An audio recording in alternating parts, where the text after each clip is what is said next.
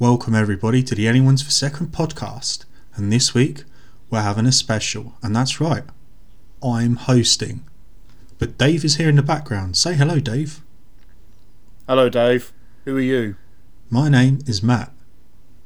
Hello, Matt. Why are you hosting and not me? Because I know things, and we thought this time let's mix it up. Ooh. And I want to talk about something that you wouldn't necessarily cover. Okay. Surprise me. This week, I want to discuss fan edits. Oh, good lord. Okay. Right. I know of fan edits. First and foremost, I think we should begin by explaining what a fan edit is. So, my first question before I explain it is, what do you reckon a fan edit is? So a fan edit, I'm assuming we are talking about movies here, not necessarily anything else. Predominantly movies, though.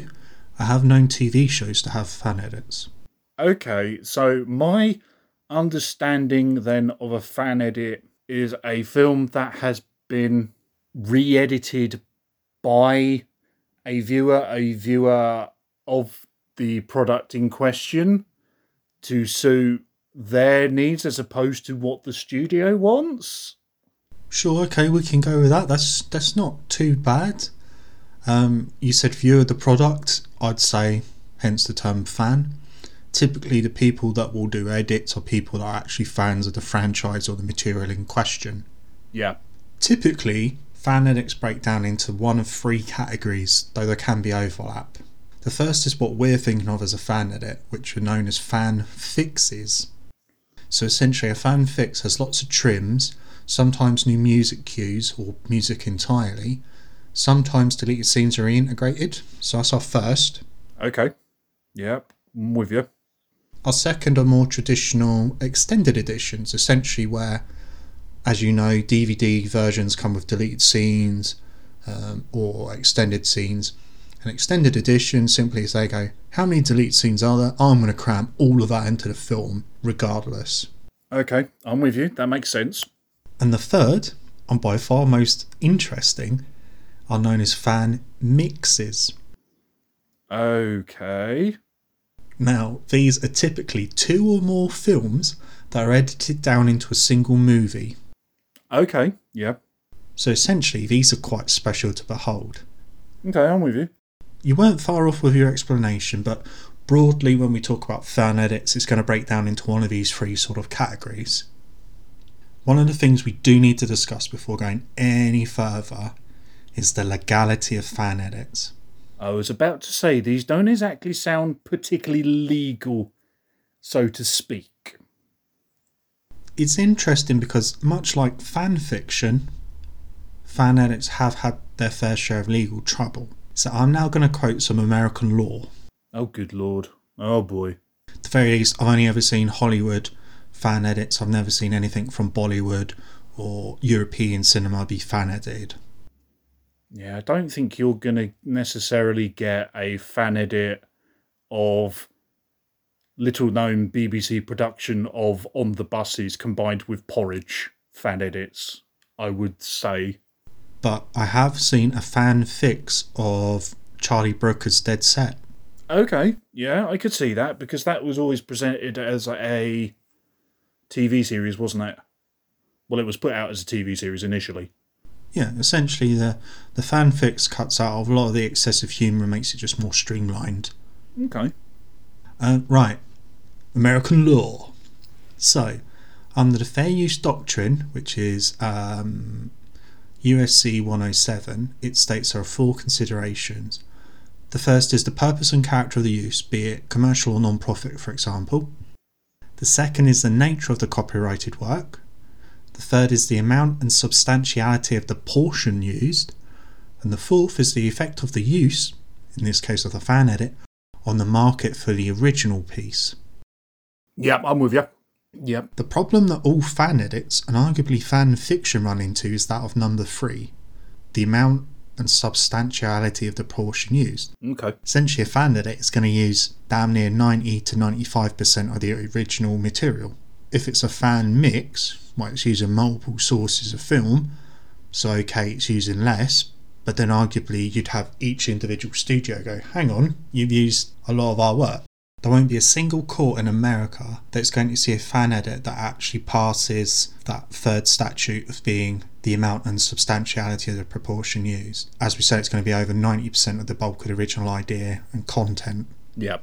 Note that nowhere is there any specific criterion around whether the work is free of charge or sold. So even if it was saying that was distributed by Hollywood compared to a paid purchase, you still run into the same difficulties.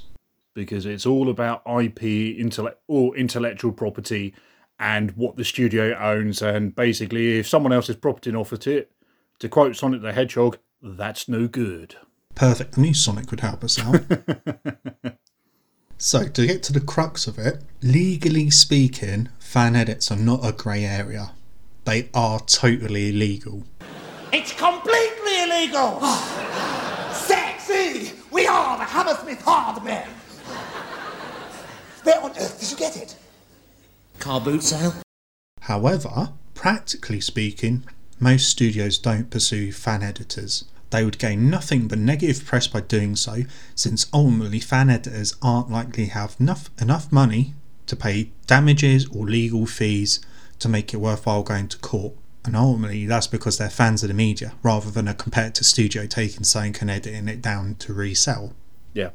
The fan editing community does have its own set of guidelines, which is good. So rather than it being a free-for-all, there are some sort of guidelines that is pretty much stuck to. Almost. There are a few provisos, a couple of quid pro quos. Essentially, they're not like the 10 Commandments, they're not carved into stone, because this is digital age. They're carved into a computer somewhere with a chisel. So what you're saying is that basically they have an unwritten code, kind of. Yeah. That is practical. Except it is written down on the internet. So, yeah, it's obviously written down, but it's an unwritten code that they all practically abide by, in essence. Yeah. And the core principle that they have is that you must own the copy of the film, or films plural, being edited on the same format or greater.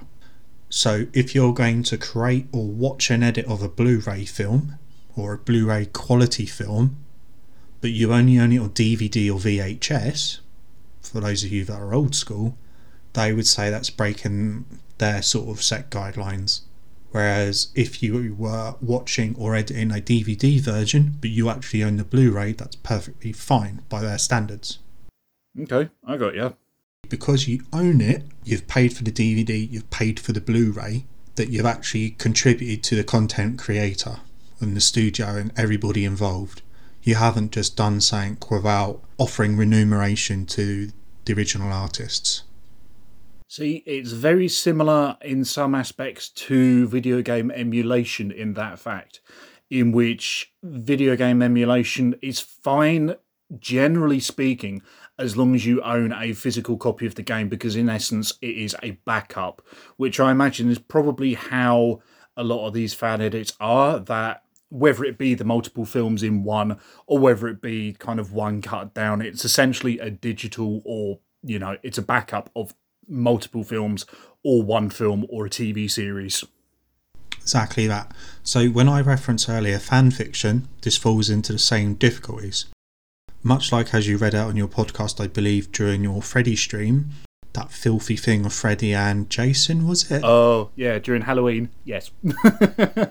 Halloween even. So it's the exact same principles there, going, well, these are both individual IPs owned by people, and you run into the thing of going, what sort of area am I here? Because I'm using their characters, you know, where does it fall? But it's the same principles, essentially, it would be viewed as the same way, where really no one's going to come after you unless you suddenly go, right, that filthy fanfiction where Freddy gets it on with Jason, I'm now going to have it printed and sell it for many, many pounds and make lots and lots of money of it. Money, money, money, money. You would totally be taken to court then and made an example of. In a way, it kind of reminds me of what happened with, I think the episode, by the time this goes out, the episode would have gone out by now, with 50 Shades of Grey, because 50 Shades of Grey initially started life as a Twilight fanfiction. And when it got optioned by movie studios, they essentially said, right, you need to remove all references to Twilight, vampires, werewolves, and obviously it became the whole thing it is now. An info dump inside an info dump. Inception. So, we've covered the legality and we've covered your understanding. Okay. The next thing we're going to cover is the history. Okay, let me grab a chair, a comfy pair of slippers, and a pipe. The earliest evidence of fan edits has to be the infamous Phantom Edit. Does that ring any bells? The Phantom Edit rings a bell because I think that I am assuming it's Star Wars Episode 1, right? The Phantom Menace. Indeed.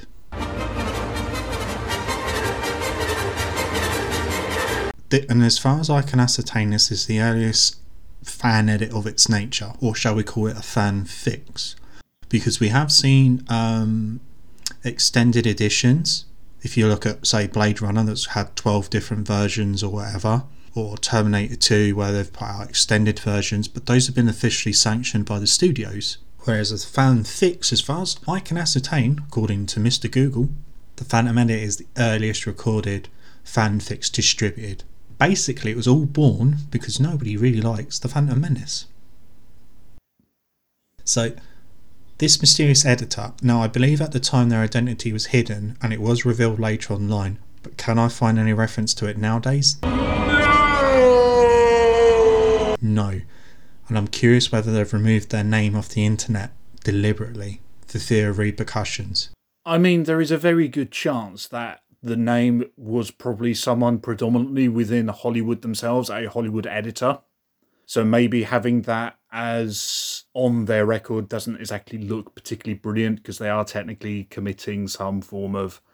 Well, given that we've just covered the legality of it, I mean, it's not technically legal. I dare say it's fear of lawsuit. Well, anyway, the mysterious editor actually took the time to trim all of the Jar Jar Binks dialogue and antics, all of Anakin going yippee, yippee, and every single reference to midichlorians. They also trimmed pretty much all of the politics. They changed the overall scene structure and all of the transitions to make them more similar to the original Star Wars trilogy.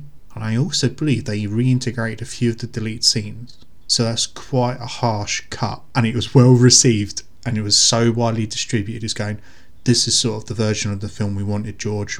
What are you doing? George Lucas would argue with you in saying that Jar Jar Binks is the key to all of this. The thing is, I would agree with him, except he backed down and didn't deploy his original plan for Jar Jar Binks in the sequels, which was to go, Jar Jar Binks is a Sith, who's behind it all. He's Palpatine's hidden apprentice. That was never the plan. Well, he would have been. That was always the plan, and then they backed down. Why do you think Jar Jar has Sith-coloured eyes? It's not Darth Jar Jar. I'm not having it, no. Well, it would have been. Anyway, continue on. Yeah, so the substantial edit of Episode 1 sounds like it would have been completely thematically changing everything. Yeah, so the better. So essentially, that initial fan edit, that fan fix, opened the floodgates. Because interestingly, the most fan-edited series by far, the Star Wars saga. Well, I imagine that Star Wars fans are probably going to be the most passionate about things in general. So I can see them wanting to correct what they may see as a pox on the saga with the prequel trilogy, shall we say? What they consider to be a pox anyway. Definitely, but then also I've seen what's known as the despecialized version of the original trilogy. Essentially, this fan editor had gone through and removed all of the additional special features and additions inserted into the original trilogy by George Lucas in the 90s to restore it back to its original composition, but then went as far as to then start going, I'm going to colour correct this, I'm going to add in new audio, and actually started rebuilding it from the ground up to make it how really the special edition should have been based on how they recall the original trilogy. Now, I've watched this and I thought it was brilliant. However, my reference to Star Wars, unfortunately, is the special edition based on how ages feel.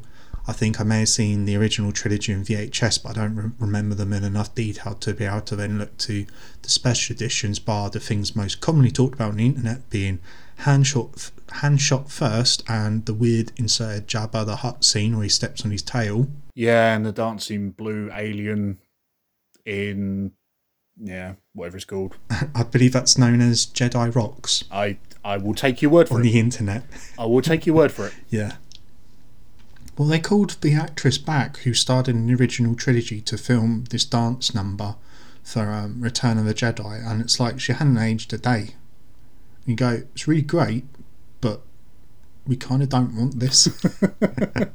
It's funny you say about that, because I mean, I would probably have no need for a specialised edition, given that I have the super duper ultra rare versions of the original trilogy on DVD with the original trilogy versions on them as they were presented in the 70s and the 80s, along with the special editions from the, I want to say the DVDs are from the early 2000s, so it was well before Darth Vader decided to scream "no" while chucking Emperor Palpatine down the well. Yeah, oh, terrible.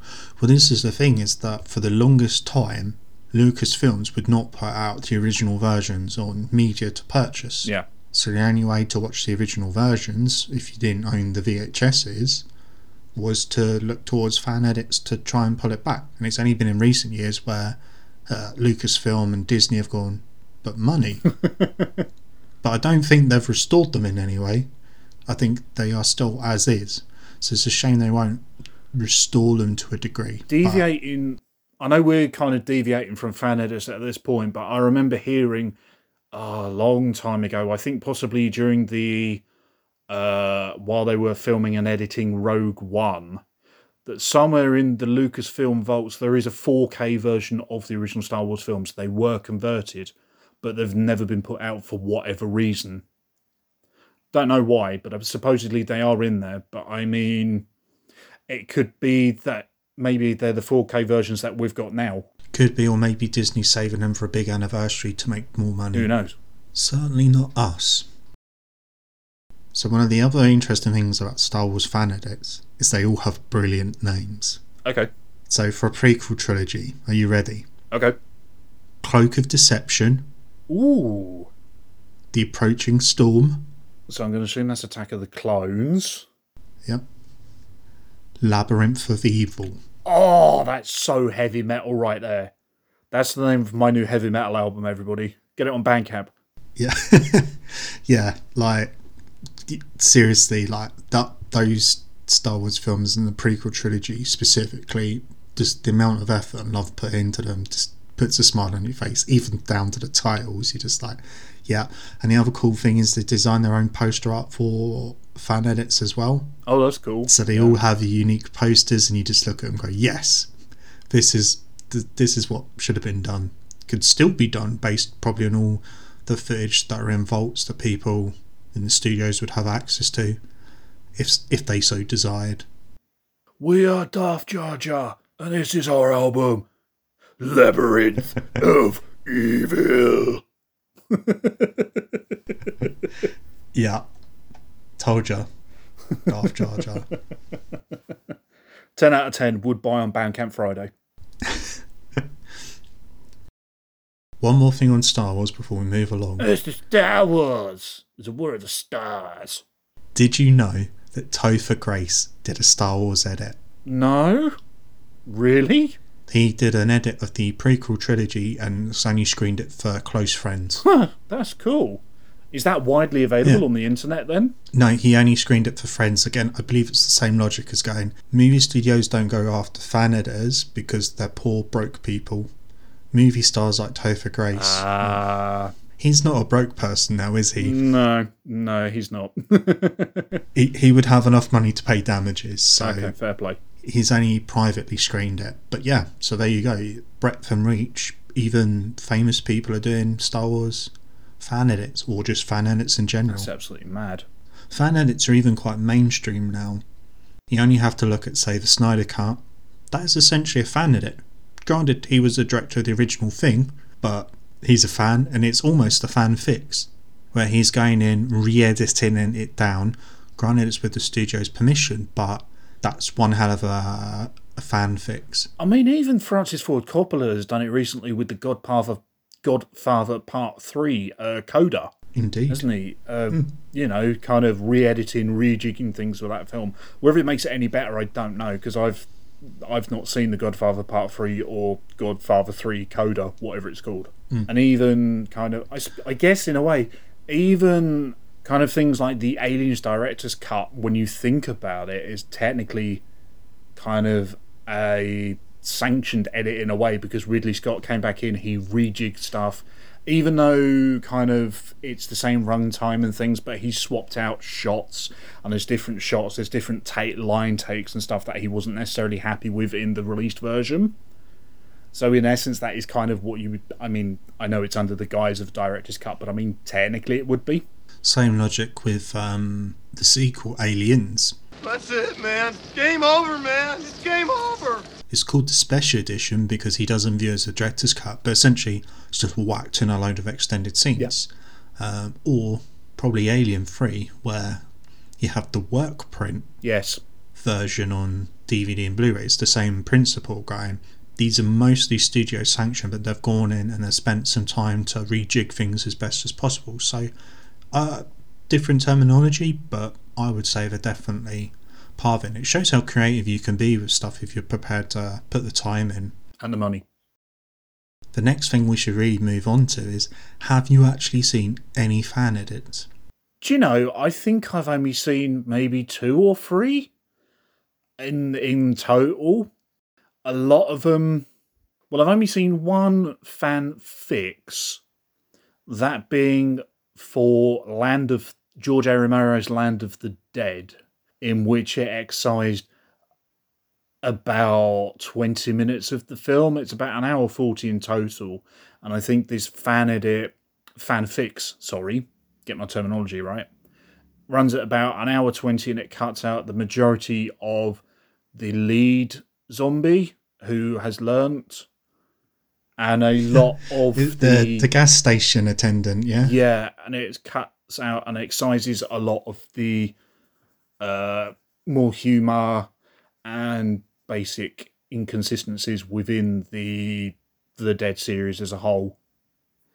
And one of the other ones I have seen, because of course I have, continuing on with the Dead theme, is what did you say the extended ones were called? Sorry, so they're They're just called extended editions. Okay, so I've seen a super duper extended edition of the original 1977 Dawn of the Dead, which incorporates all of the footage from the American film, the European cut, which has stuff that the American film doesn't have in, because I don't know if anybody out there listening knows this, but there are several different cuts of the original Dawn of the Dead. There's an original cut, which is the director's cut that Romero considered his ultimate cut, which runs about 2 hours 13, something like that. There's then a European cut, which was cut together by Italian director Dario Argento,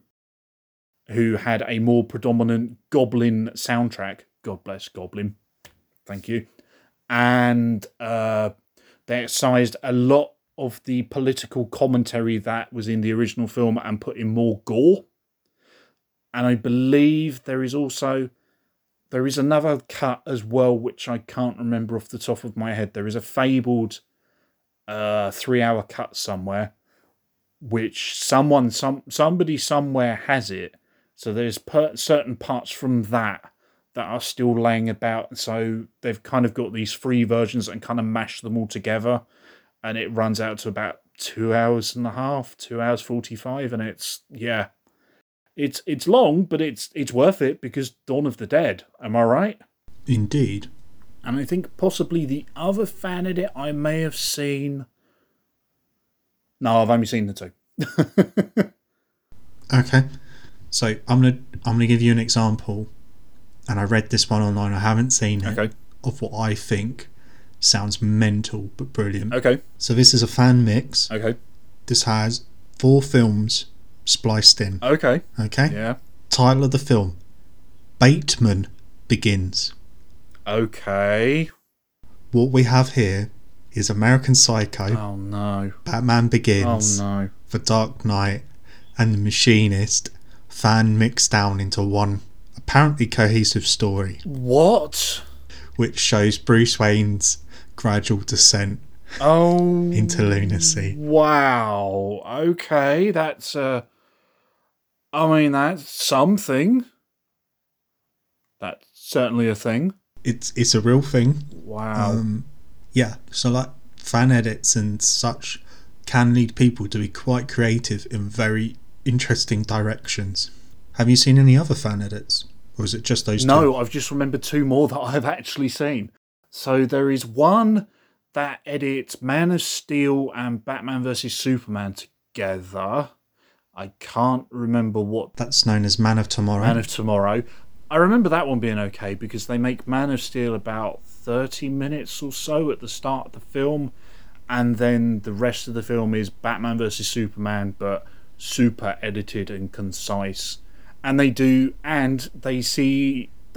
edited together the beginning of Batman vs Superman, where the city's falling. You see it from Bruce Wayne's perspective, but they've edited it in with the Zod fight, so it looks really, really cool. Mm-hmm. I really enjoyed that. And the other one I've seen, I think it's about 3.5 hours, 3 hours, and that is there's an X-Men 1 where they've edited X-Men 1, 2, and The Last Stand into one cohesive film. Yes, I can't remember what they called that. It's something to do with the Raging Storm or Coming Storm or something. I can't remember what it was called now. It's got some really heavy metal name for X-Men. Yeah, it'll be something to do with Phoenix, I imagine. Possibly. I don't know. Phoenix Force. Possibly. So I have also seen fan edits. I imagine you've seen more than me. Little bit. So in terms of fan mixes, I've also seen The Man of Tomorrow, which is the Man of Steel and Batman vs Superman hybrid. Yep. And it is pretty good. That runs to about 2 hours 30, so it's quite manageable. Yeah. I've also seen a fan edit of Superman 3 and Superman 4. Oh. Superman Redeemed. And we're talking to Christopher Reeve's ones. Essentially with that, what they did was they went, well, Superman 3 is a bit campy with the exception of the one scene where Christopher Reeve splits in two and he has good Clark Kent fight bad Bizarro Superman in a junkyard scene. Essentially that's the one scene they keep from Superman 3 and they splice into Superman 4, but the logic is just when what is the name of the villain in Superman 4? The Rainbow... Nuclear Man. So when Nuclear Man scratches him, it does nothing in the main film, but what they then did is start to show Superman flying wonky, showing him get affected, and what they're trying to say is Nuclear Man scratching him is what caused him to split into two, which I went, yeah, that works. That sounds cool. That works for me. Yeah, and it was actually much better thing to watch these two sort of splice together and much more coherent story. I enjoyed it. I think in terms of fan mixes, that's all that I've seen. In terms of fan extendeds or extended editions, I think you may have seen this one, is the Army of Darkness Primitive Screwhead Edition. Ah, yes, I have seen that, yeah, of course. All right, you primitive screwheads, listen up. See this? This is my boomstick! So that is all 3 extended versions of Army of Darkness that are available via seamless branching, so you can choose which version you want to watch and it just runs that way. So you've got both the alternate endings and the alternate beginning, depending on what takes your fancy. To me, the only ending that is canon is where he wakes up in the cave and he goes, I slept too long! I kind of do like that ending, but then we wouldn't have had the great line of Hail to the king, baby. And I suppose for you wouldn't have had Ash versus the Evil Dead TV series, because I imagine it leads on from the theatrical ending of Evil Dead 3. I believe it does, and I also can't believe you still haven't watched that. It's on the list. It's on the list. It's on the to-do list. I promise. You and that list. Anyway, the other extended version that I've seen is Terminator 1 Extended. Did you know that there are actually deleted scenes from Terminator 1? No, I can believe it though, because a majority of films have deleted footage. Yeah. But I've never seen them on DVD or Blu-ray releasing deleted scenes options, and yet they reintegrate them into the film. They're only little bits and pieces, but it's quite cool. Actually, same with Big Trouble in Little China. There's I an was about to say that. I've seen that one. Yeah, extended one of that, and they use footage that was only available on Betamax in one of the chase scenes at the start when Kurt Russell's chasing the kidnappers. It reintegrates an extended scene there, and you're like, well, why has that never been released on DVD or Blu-ray in deleted scenes? It was only available on Betamax, like, mental. So it does mean when you're watching it, there's a sudden drop in quality, but you know, more Big Trouble in Little China is always good. You know what old Jack Burton always says at a time like this? Who? Jack Burton. Me. See, the most arguably notable and most well-known, well, within the horror community anyway, for fan edits, is probably Nightbreed, the Cabal cut. I don't know what that is. Tell me more. So Nightbreed is a film that is based off of a Clive Barker novel and is actually directed by Clive Barker, called Nightbreed. So there is a 102-minute theatrical cut that is available in the wild. Arrow Video very recently, within the last 2-3 years or so, have actually put out a licensed director's cut which runs at 120 minutes. The Cabal cut is essentially the work print version of this film, so it's kind of been discovered down the back of Clive Barker's sofa or wherever they've found it, wherever they've decided to find these things. And it incorporates in a lot of footage from work prints that were found on VHS and kind of from the dailies and stuff that they would have shot at the time, and it kind of comes out to about 3 hours. I want to say there's like an hour and a half, an hour of extra content that they've found that ultimately make the story and the film a lot more cohesive and basically make sense, because I've not actually seen Nightbreed, but from what I can tell and from what I've kind of researched online, Nightbreed was a film that had a lot of studio interference. One of those. One of them, of course. One of many films that had a lot of studio interference and Clive Barker kind of having to cut things out of scripts, and a lot of it where he's filmed it. A lot of it, I mean, Nightbreed's quite notable for its absolutely horrific kind of special effects and makeup. So kind of seeing that all put back into the film, I imagine, is quite exciting for a lot of horror fans and fans of films and disgusting things in general. The Cabal cut is a thing that is well known.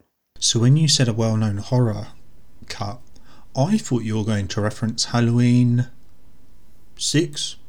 Oh, the producer's cut, possibly. Yeah, I thought... Yeah, is that Halloween 6 or Halloween 7? 5? It just reminds me of the 5 or 6. Yeah, it reminds me. It's one of them. Reminds me of the Simpsons joke of what's Rocky 4 plus Rocky 7 take away Rocky 3. Do you remember that? Yeah. Yeah. Simpsons did it. So yeah, I thought you were actually going to reference that Halloween edit from the producers, where I believe the producers added in more gore and had the ending where Ant-Man batters Michael Myers to death. That'll be the sick one. Paul Rudd. Whereas the theatrical / official release is where the ending has... It's very open-ended, isn't it? Well, the cult leader transfers his powers to Donald Pleasance, who has seen evil. He has looked in the eyes of madness. Yeah, he's seen deep, dark evil in the eyes of madness. And Michael Myers is trapped in like a pentagram circle or some nonsense, some runes or something at the end of the hospital, some bollocks. Yeah, I don't know. I thought you were going to... It's not a good film. No, it's not. And we will be discussing Halloween in greater detail, hopefully before next Halloween. Yeah. No, unfortunately not. I mean, the Cabal cut is the thing that instantly came to mind because it's so notorious and it's well known within a lot of horror circles, because the Cabal cut is the thing that it supposedly exists somewhere. Somebody has a version of it, but it's never been kind of confirmed or denied that the studio has it. So a lot of fans have put time into kind of reinstating all the things back into the film and to try and make it as close as booked to the book as possible. Because the name the Cabal comes from the fact that the book Nightbreed is based off is called Cabal. Okay, right. Yeah. Moving on. So, in terms of fan edits or fan fixes that I've seen Judge Dredd, and we're talking the 95, I am the law. I knew you'd say that. Version, not the 2012 Dredd version. Judgment time. Essentially, they cut all of the silliness, and Stallone only says he's the law once, which is fine. Says it once, not repeatedly. Cuts a lot of his one-liners. They tape pretty much a hacksaw to that film, and it's far more enjoyable for it. It wasn't a great film to start with, so by editing it doesn't leave too much. I was about to say, it's like that old saying, you can't polish a turd, but you can add flavouring. Yeah. Another fan fix I've seen is Terminator 3. That one's called The Oncoming Storm. The Coming Storm. The Coming Storm. I knew there was one with Storm in the title. Yeah. Much better than Rise of the Machines. The Coming Storm, come on. Think of the imagery associated. And I think the main fix with that is they cut the scene where Arnie puts on Elton John's sunglasses. Yeah. I would imagine that, and probably the TX growing bigger boobs as well, I would imagine. Cut so much from that, and it's like, I think almost every scene gets trimmed. It's truly obscene the amount of edits they had to do to make that film passable. Fanfics I've seen is Batman Forever Red Book, which is, funnily enough, very similar to what fans are wanting, called the 10,000 cut. Yes, God bless the 10,000 cut. Yeah, we should probably explain that for people who don't know. Yes, we should. Would you like to explain that one? So, Batman Forever is directed by the very, very wonderful, may he rest in peace, Joel Schumacher. Supposedly, there is a version out there which is darker, more intense, and generally all around a much better film. And you're going, Dave, why is it called the 10,000 cut? Well, supposedly this is the amount of men that he slept with in his lifetime. Yeah, I think he must have been having a competition with like Gene Simmons or something for the amount of partners. It's not so much that the darker version exists, it's so much that the footage exists. Ah, I see, okay. So the Red Book actually reintegrates deleted scenes that are available on the DVD, such as a giant flying bat in one of Bruce Wayne's sequences where he's traumatized. Oh, and the Red Book itself is essentially his father's diary, and he keeps seeing it in visions. I've seen the scene of the bat online, yeah, because it's all focusing on his psychological issues, trying to... Didn't the studio say something silly like you have to cut it out because it's stupid or it's daft? It's saying like, well, let's cut that scene of the bat and then get a close-up of Val Kilmer's arse. Yeah, there is that as well, yeah. So the Red Book does a lot of those trims. It trims a lot of the silliness, trims a lot of Two-Face, tones down a lot of the silliness, trims a lot of the over-the-top elements of the soundtrack as well.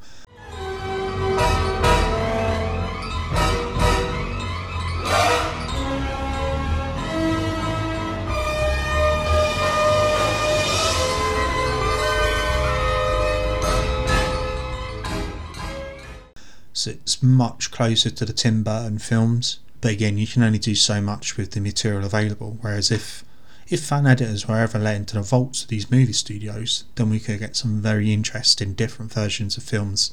Oh, good lord! Become available, especially these older films where you hear that they filmed like hours and hours and hours and hours of footage and lots of alternate takes. You could really get some interesting things occur. Oh, good lord! Yeah. Another fan fix I've seen, I believe, was Dune. Yes. But I kind of didn't like the film of Dune. I'm just going to let that float there. Yeah. I've read the books, quite like the books. Well, I've read the first two books in the main Dune trilogy. Haven't read the third book or any of the spin-offs.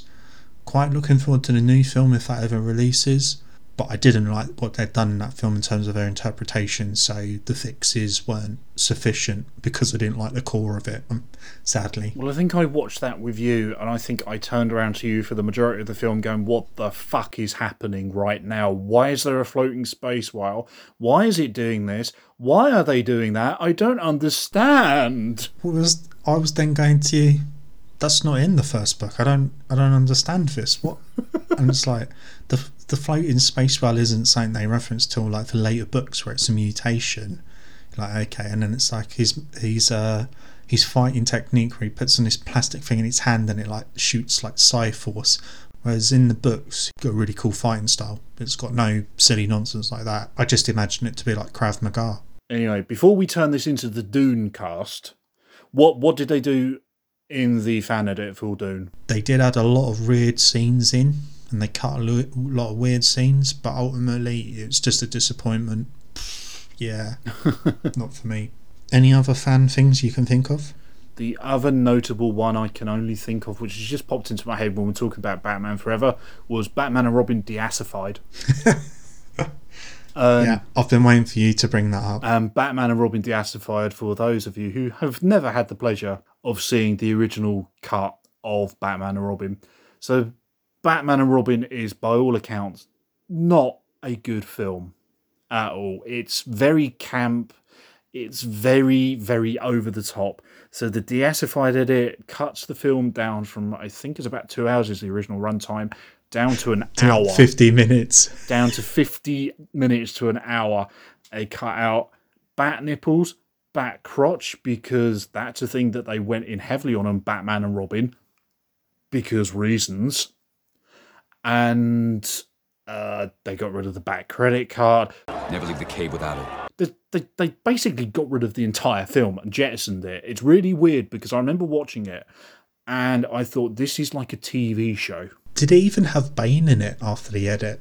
I can't remember now. Probably not. I think they cut Bane. Yeah, I don't think there's a lot of Poison Ivy either. So the thing is, and I will fight you on this, as the years have passed, I kind of look back at that and go, that's a brilliant Schwarzenegger film. If you ignore everything other than Schwarzenegger. See, I was going to say, I will challenge you to this in a potential upcoming special at some point. Definitely.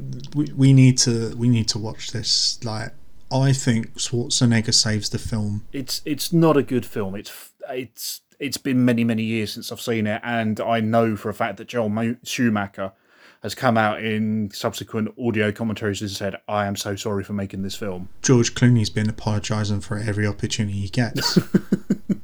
I always apologize for that. Let me just say that I actually thought I destroyed the franchise until they brought it back. You know, somebody else brought it back years later and changed it. But, you know, I thought at the time this was going to be a very good career move. It wasn't. When you consider that he's been in films like, you know, stuff like Syriana, which is, you know, Oscar winning and things like that, and he's even started his career in TV shows like ER. He's even in Return of the Killer Tomatoes, for Christ's sake, and he never says anything bad about that. But the fact he was badmouths Batman and Robin just tells you everything you need to know. We won't go into too much detail, but I think what it was that was his sort of, he'd been on TV for a while and now it's like his big chance of breaking into becoming a Hollywood blockbuster actor. Yeah. And it damn near ruined him. And it's remarkable that he survived that and then was able to still have the career he did. But we won't go into too much detail. Otherwise, we won't have anything to discuss when we maybe get around to watching it. Yeah, for sure. So it's almost time to wrap up this special. But I want to set you some homework. I'm in charge. Do you feel in charge? Okay. How well do you remember The Dark Knight Rises? Fairly well. I remember seeing it at the cinema and thought, this is quite good. Subsequently, viewings have waned, if you excuse the pun, in later viewings. See, I can be funny when I'm not leading the conversation. Yeah, it's easier to throw sarky remarks out than yeah, how does that host. feel, Matt? Yeah. Do you like it? This gives you power over me? Yeah, it's fine. I'll just ignore it.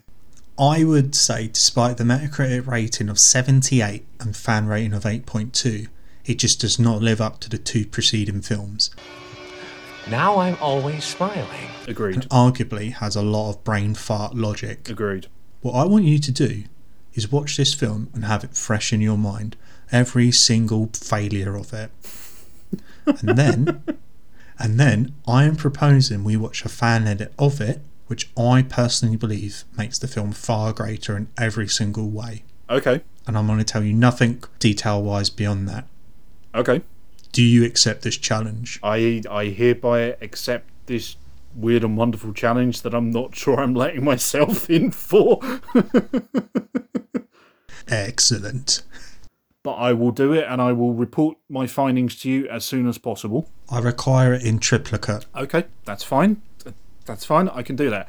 So I just want to say thank you very much for taking me on this weird and wonderful explanation of fan edits, so to speak. So thank you very much, Matt.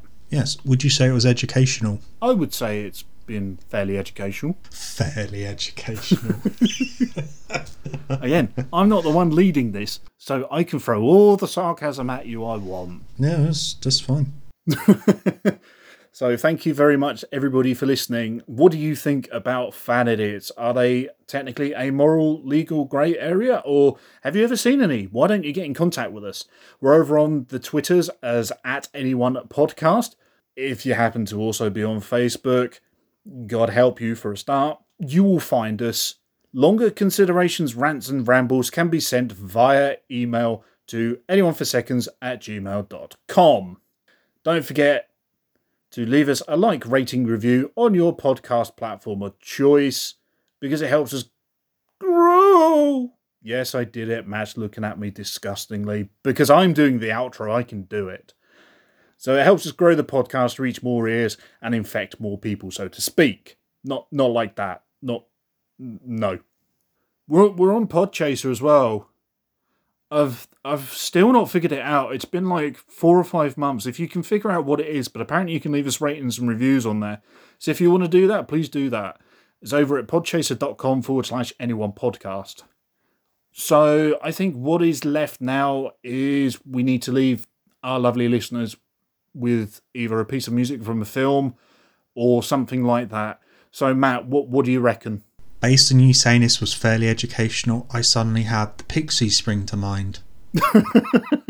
Pixie springs to mind. Okay, we know that one, and if you can't find that one, then I think possibly something along the lines of a funky disco version of Another Brick in the Wall Part 2, because it does exist. If I find it, I will send it to you, and it is amazing. Is that a fan edit? No, it's a fan cover. See what I did there? See what I did there? Yeah. You made a funny. Thanks again. Stay safe. You got this.